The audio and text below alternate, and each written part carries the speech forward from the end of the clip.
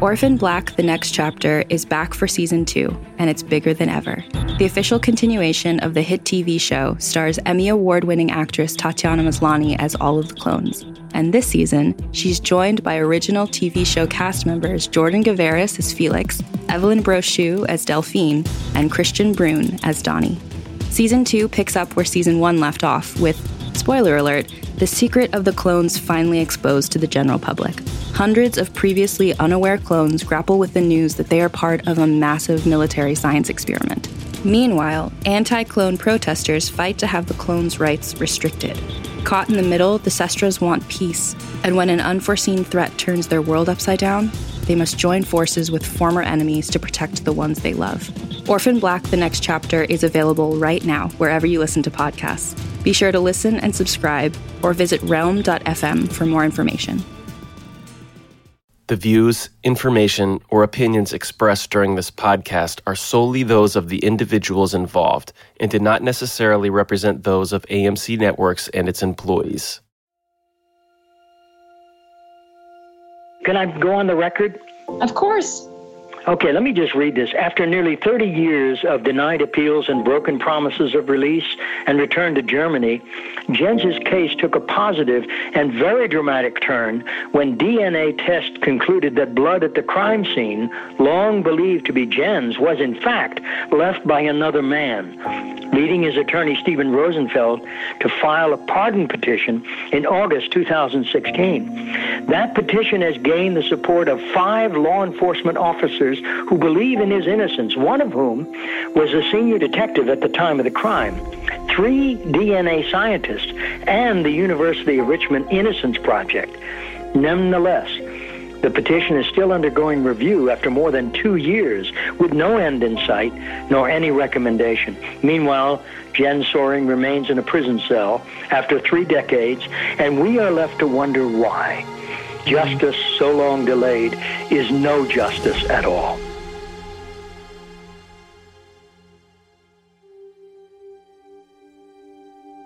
That was Martin Sheen, reading a letter he wrote to the Richmond Times-Dispatch.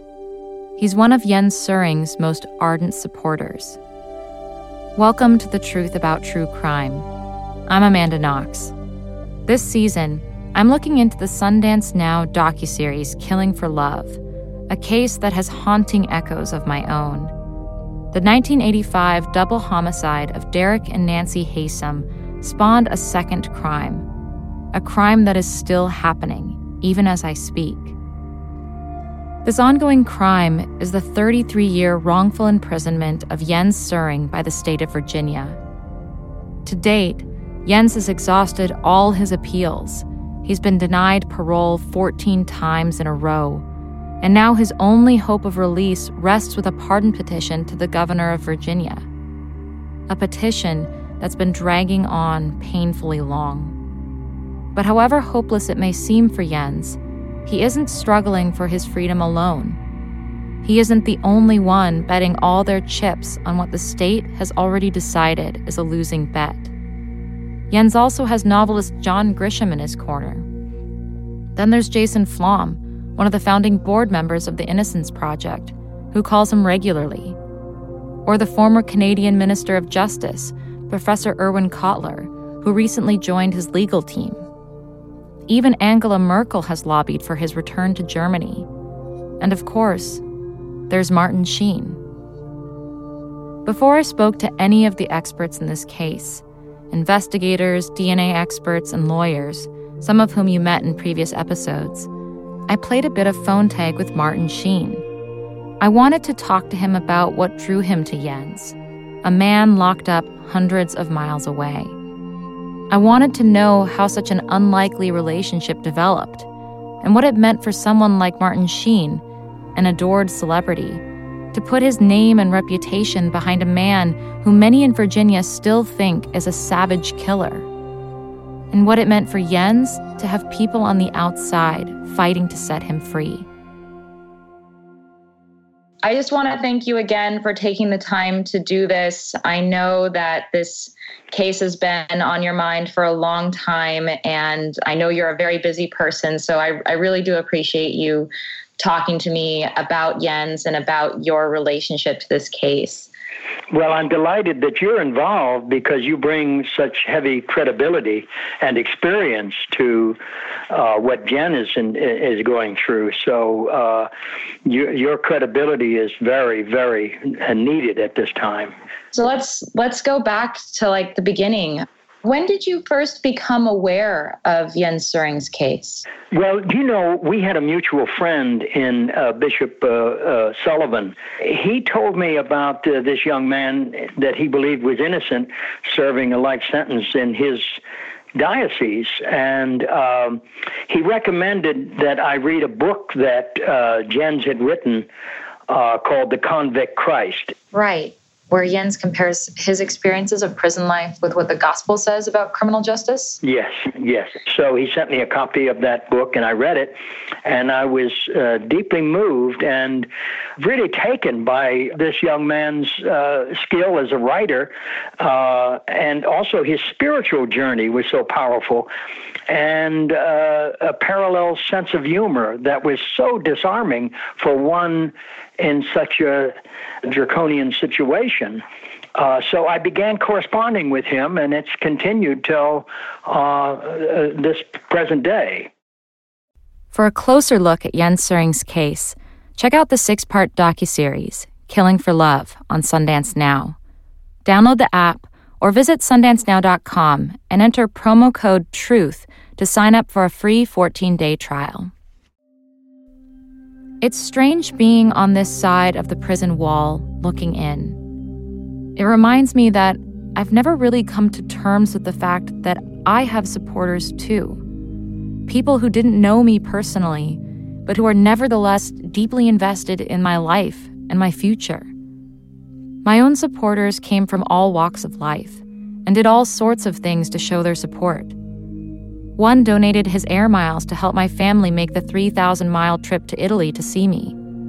Others translated court documents between Italian and English, corrected errors on Wikipedia, and helped raise money for my defense.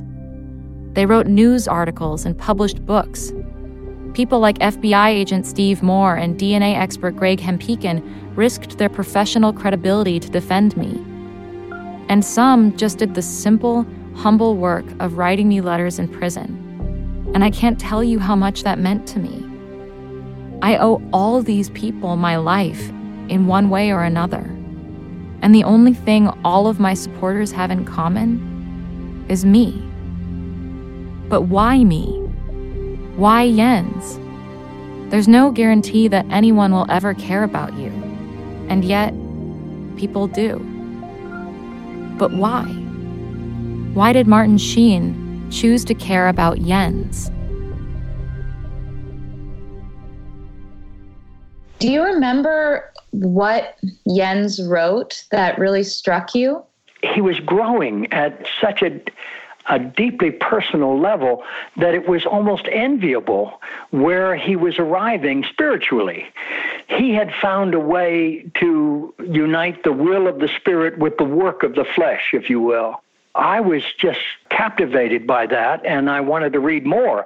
And as we corresponded, a second book came, which actually I think was his third book, but it was A Day in the Life of and His Number. And again, it was a deeply personal diary, really, of what it was like to be in this prison.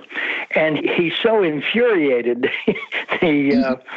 the administrators of that facility that they got rid of him as soon as they could, and he ended up in Buckingham, where he is now. He just saw the flaw and the corruption and the entire prison system, and he exposed it with such humor and compassion for his fellow inmates, and even for the guards and the administrators, that they were stuck in this vacuum of corruption that nobody was really able to live with honestly. Jens has made a point of living an honest life in a dishonest situation. And that's what really is a great inspiration to me. I'm always inspired by people who are stuck in a situation, but they rise above it and they see it from a totally different a point of view. And it's a deeply personal one. If your point of view is not personal, it's impersonal. If it's impersonal, nobody cares. As an actor, Martin Sheen knows that to get people invested, a story has to not only ring true, but feel intimate and personal.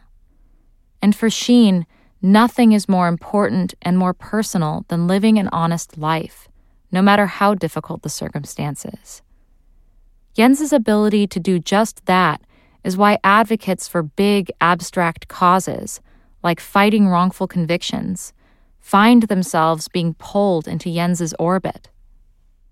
When you begin to read his personal experiences in prison over those two books, then you really understood, wow, there was a truly giant personality here.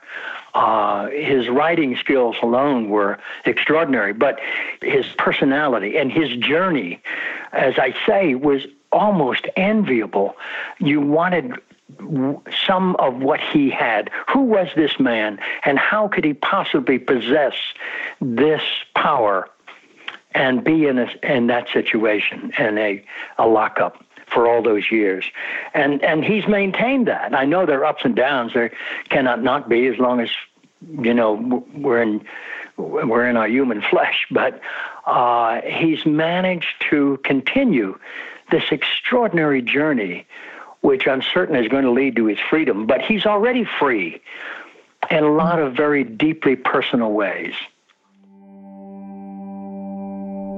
This is one of the most strikingly honest things I've heard in a while. That supporting someone goes beyond the idea of, there but by the grace of God go I. That a part of our motivation to help someone can be envy too. Life is a series of problems, but not all problems feel meaningful. What a relief, what a rush even, to care about something with stakes so high. But why Jens's case? As he says, I don't really think my case is all that different from any of the other 100,000 wrongful convictions in the U.S. Mm-hmm. I really don't think I'm special in that regard. I think they try to silence everybody and they try to shut everybody else down, and almost everybody gives up. I just haven't given up. I don't think Jens gives himself enough credit, even if all he's doing is not giving up. When Martin Sheen says he envies Jens, he's not wishing to be wrongfully convicted too. He envies the potential for personal growth that he sees Jens claiming for himself. What was it like corresponding with him at the beginning? Well, it was based on his writing at first. I had to really investigate the case. I didn't really know the case specifically until after I had read his first book. And then I began to investigate the case, and I thought, oh my, there's a lot of flaw here involved in his conviction. But I started a correspondence over the years, and most of it was about his spiritual journey. I'm Catholic as well, so that was kind of the level where we began our correspondence.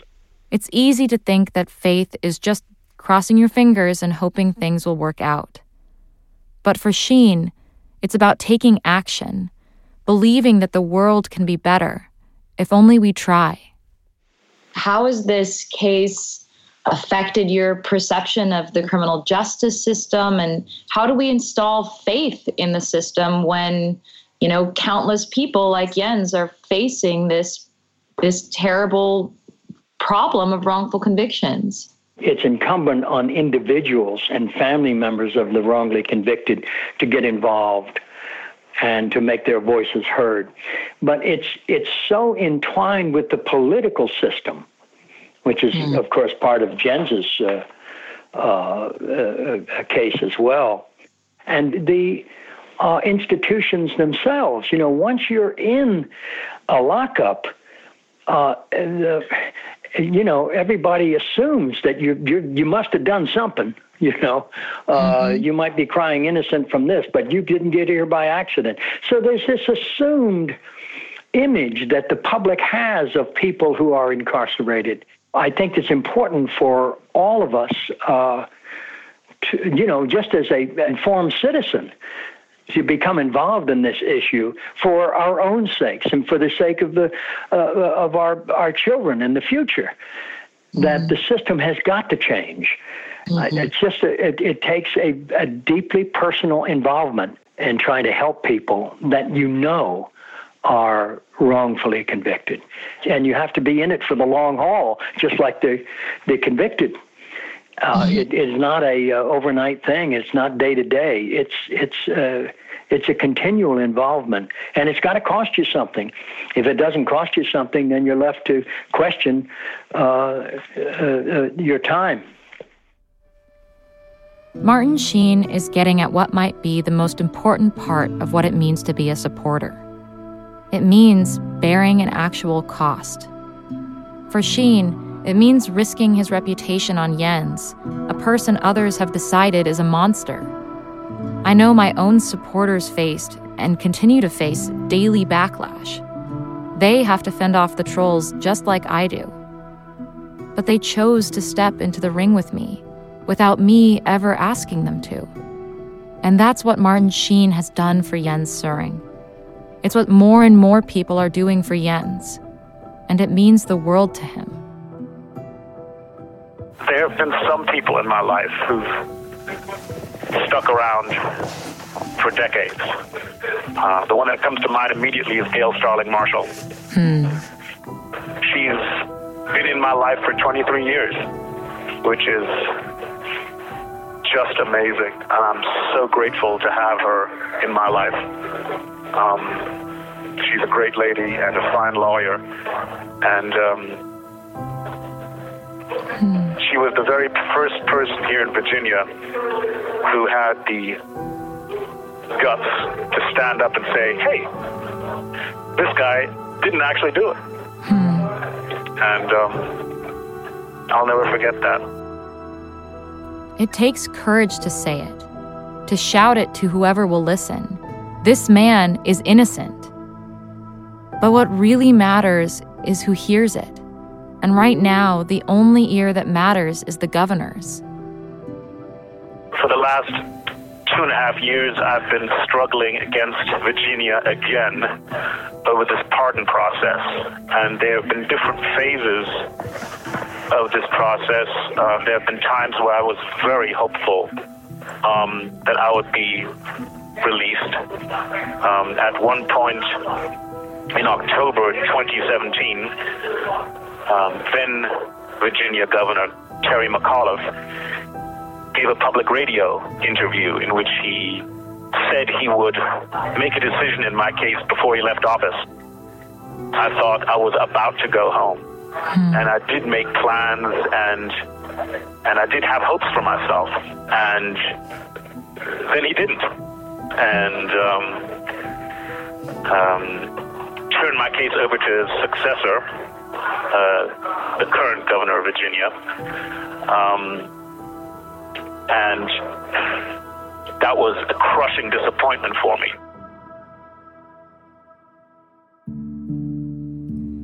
Releasing a convicted murderer, which is what Jens is legally, which is what I was before I was acquitted, never plays well politically. No one running for re-election wants to suffer the political attack ad that says, Governor so-and-so released a convicted killer. But it's even worse for Jens now, with the current governor of Virginia embroiled in scandal, making Jens's already touchy pardon petition political poison.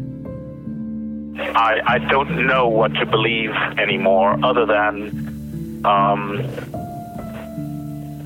that I'm going to be here for a while, despite all the evidence of my innocence. And nobody's in a rush to make a decision. And like I said, I'm told it's going to be another, half year at best. And it's always tomorrow. It's always mañana. And there's always more important things to do. And here's an ironic little thing. The so-called investigation of my pardon petition has now been going on longer than Bob Mueller's investigation of Donald Trump. And that's funny. And Martin Sheen thought it was hilarious. I don't know what it will be called, whether he's pardoned or released or paroled or whatever. I think it's going to be a political decision. I think it's going to come from the governor. I hope it's that. And that will be the first step. Then once he's released, I think that then the effort to exonerate him, to reverse his conviction, will get underway in a very different way and on a very different level once he's free. As I say, I'm very encouraged that I think it's close to his freedom. I really do. And as I say, it's going to be this year. Are you worried at all that the lack of strong opposition might be a sign of indifference? Well, they have to free him. They don't have any credibility left if they don't free him, and quickly too. And yet, one of the things that I learned through 8 years, 4 trials, 2 convictions, and 2 acquittals was that my innocence was no guarantee of my freedom. The only thing the law promises any of us is a fair trial by our peers. And so often, the justice system, or the injustice system, as Martin Sheen says, fails to live up to its claim of fairness. That's bad enough. But what haunts me even more is that a fair trial can still get it wrong. A fair trial can find an innocent person guilty and a guilty person innocent.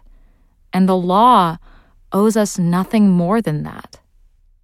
Yes, everything seems to be going in Jens's favor, but a part of me is still afraid. And I wonder, have you thought, what if it doesn't work out for Jens? Do you know how you would feel? I don't know, where we'll go from here, but never mind my feeling. I would just be more concerned for him. They say that after 5 years in a lockup, it gets very difficult to maintain your humanity, hence your sanity. And he's been in there for 34 years. So it wears and tears the spirit and the body. And the individual that's affected is the only one who can possibly know how to come to grips with it, how to live on with it and still live. So I just dread to think that it's not going to happen. I have to be optimistic. I look at the alternative. I think that just goes with being alive today. If you're not optimistic, then you are embracing the alternative. And I refuse to do that. It doesn't make for a very interesting life. Optimism. When I was first on trial, I was 100% optimistic that I'd be acquitted. So it crushed me when that guilty verdict came down. I realized that my innocence and my freedom weren't connected the way I thought they were. One did not cause the other. The whiplash of that realization still hurts. And since then, I've feared that optimism means blinding yourself to all the possibilities you don't like and believing in only what you want to believe. And yet, I wouldn't be free today if my family, my friends, and all my supporters had given up hope. I think that once he is released, and I say again, I'm absolute confident that it's coming soon, he will tell us things that he can't tell us now. I think that it's a matter of public record, and it has to come from the accused. And it can really only come when they're freed. So I'm looking forward to that, and I support that. I really hope you get to spend some time in freedom with him. There's a whole other journey of discovery and recovery. And I think that I guess I just want to convey to you how meaningful it is that Jens has someone like you there to hear him and to see him and to speak out for him and defend him. And I think that you'll find your friendship is going to mean a lot to him, even when he gets out, you know? Well, I would look forward to that, Eddie, and I appreciate you're sharing that from one who has experienced a very similar experience. I thank you for that. Of course. I've not met him, incidentally. I've talked to him on the phone only. And I was looking forward to meeting him last summer, but we couldn't arrange it. So I'm still looking forward to meeting him. I have this vision of waiting outside Buckingham when he makes his exit and meeting him for the first time when he becomes a free man. What would you bring to him outside the gates of Buckingham? I hadn't even thought of what I'd bring to him. I would just be delighted to greet him as a free man. That would be a great honor. Yeah. The fact that Martin Sheen would consider this an honor strikes me. It says something about the kinds of people who become supporters. They recognize that we're all dealt different hands, and that sometimes heroism just means not collapsing, not giving up in the face of overwhelming odds. It also shows a recognition that Jens's struggle, though it has ramifications for the entire justice system, is an intensely private struggle. It's his life on the line. And that means that his joy in finally gaining freedom is also private. If he chose to share that sacred moment with me, those first steps out of prison, I'd feel honored too. How are you doing? How is this all affecting you? It's hard for us, and it's hard for Steve and all the other people on his side. But how is it affecting him? That's really the only thing I think about. So each time a rejection comes down, I try to make contact and let him know that we're still thinking and still working on his behalf, and still believing in his innocence and his release. I think that our job is easy compared to his. I mean, he's the victim, and there's no way we can possibly know what it's like day in and day out, getting so close and falling short at the goal. I do know what it's like, at least a bit. I know how important that lifeline is, what it means to keep the faces of those you love in your mind, to know someone out there cares. As Jens told me, I've had to learn survival strategies in here, and there's a system to surviving this, and one of the elements is that you have to actively work on maintaining contacts to the outside world,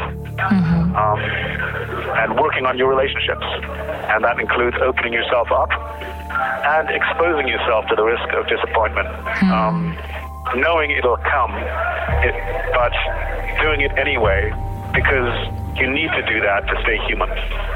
You have to make yourself build relationships, open up, trust people, or you won't make it. It's that courage and vulnerability Martin Sheen finds so inspiring. But having been on Jens's side of the bars, having been vilified beyond imagining, I can say it takes courage to stick up for someone in that position too. I think you're extraordinary because you're caring about someone who you didn't have to care about. And I hope that you don't diminish that in your mind, because that's a real thing. And I think you're extraordinary for that. Well, thank you. It takes one to know one. But I do it as I do everything in my life, basically for myself, so that I know myself and I can relate to myself in every circumstances, knowing that I did my best and that I tried to live an honest life. And that's the bottom line. Well, let's all go to Germany when Jens gets out. That would be a great celebration, you can imagine.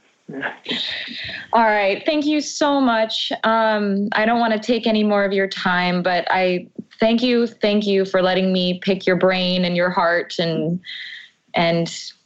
get to know you and Jens through your experience. Well, Amanda, it's been a real pleasure, and you've been a great source of inspiration as well. So I'm so happy that you're included on Jens's team, and what you're doing is so vital. Thank you for that.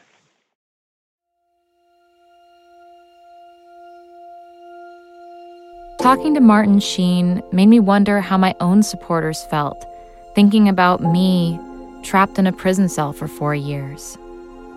These days, at Innocence Project events or even in the grocery store, people walk up to me and tell me how glad they are that I'm living my life. They tell me I'm inspiring, and the first thought that always runs through my head is, but I didn't do anything. And yet, when I look at Jens from a supporter's perspective, and I see him continuing to fight, to hope, when so many powerful forces are set against him, I understand what Martin Sheen means when he says Jens is living an honest life in spite of everything. But honesty, of all things, isn't exactly what Jens has come to be known for.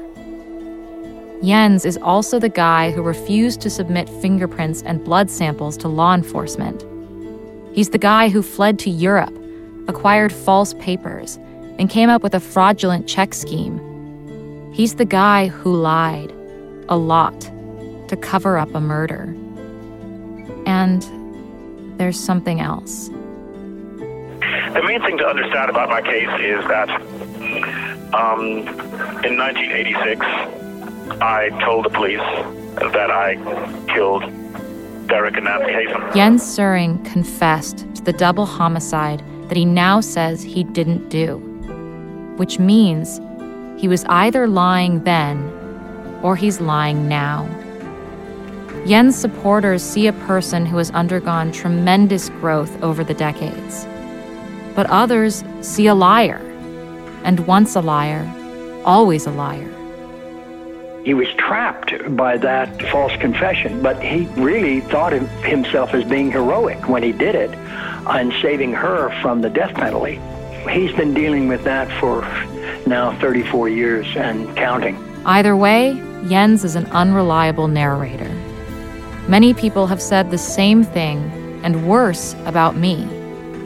In this way, Jens is like a version of myself who was never freed, who's been proclaiming his innocence to deaf ears since before I was born.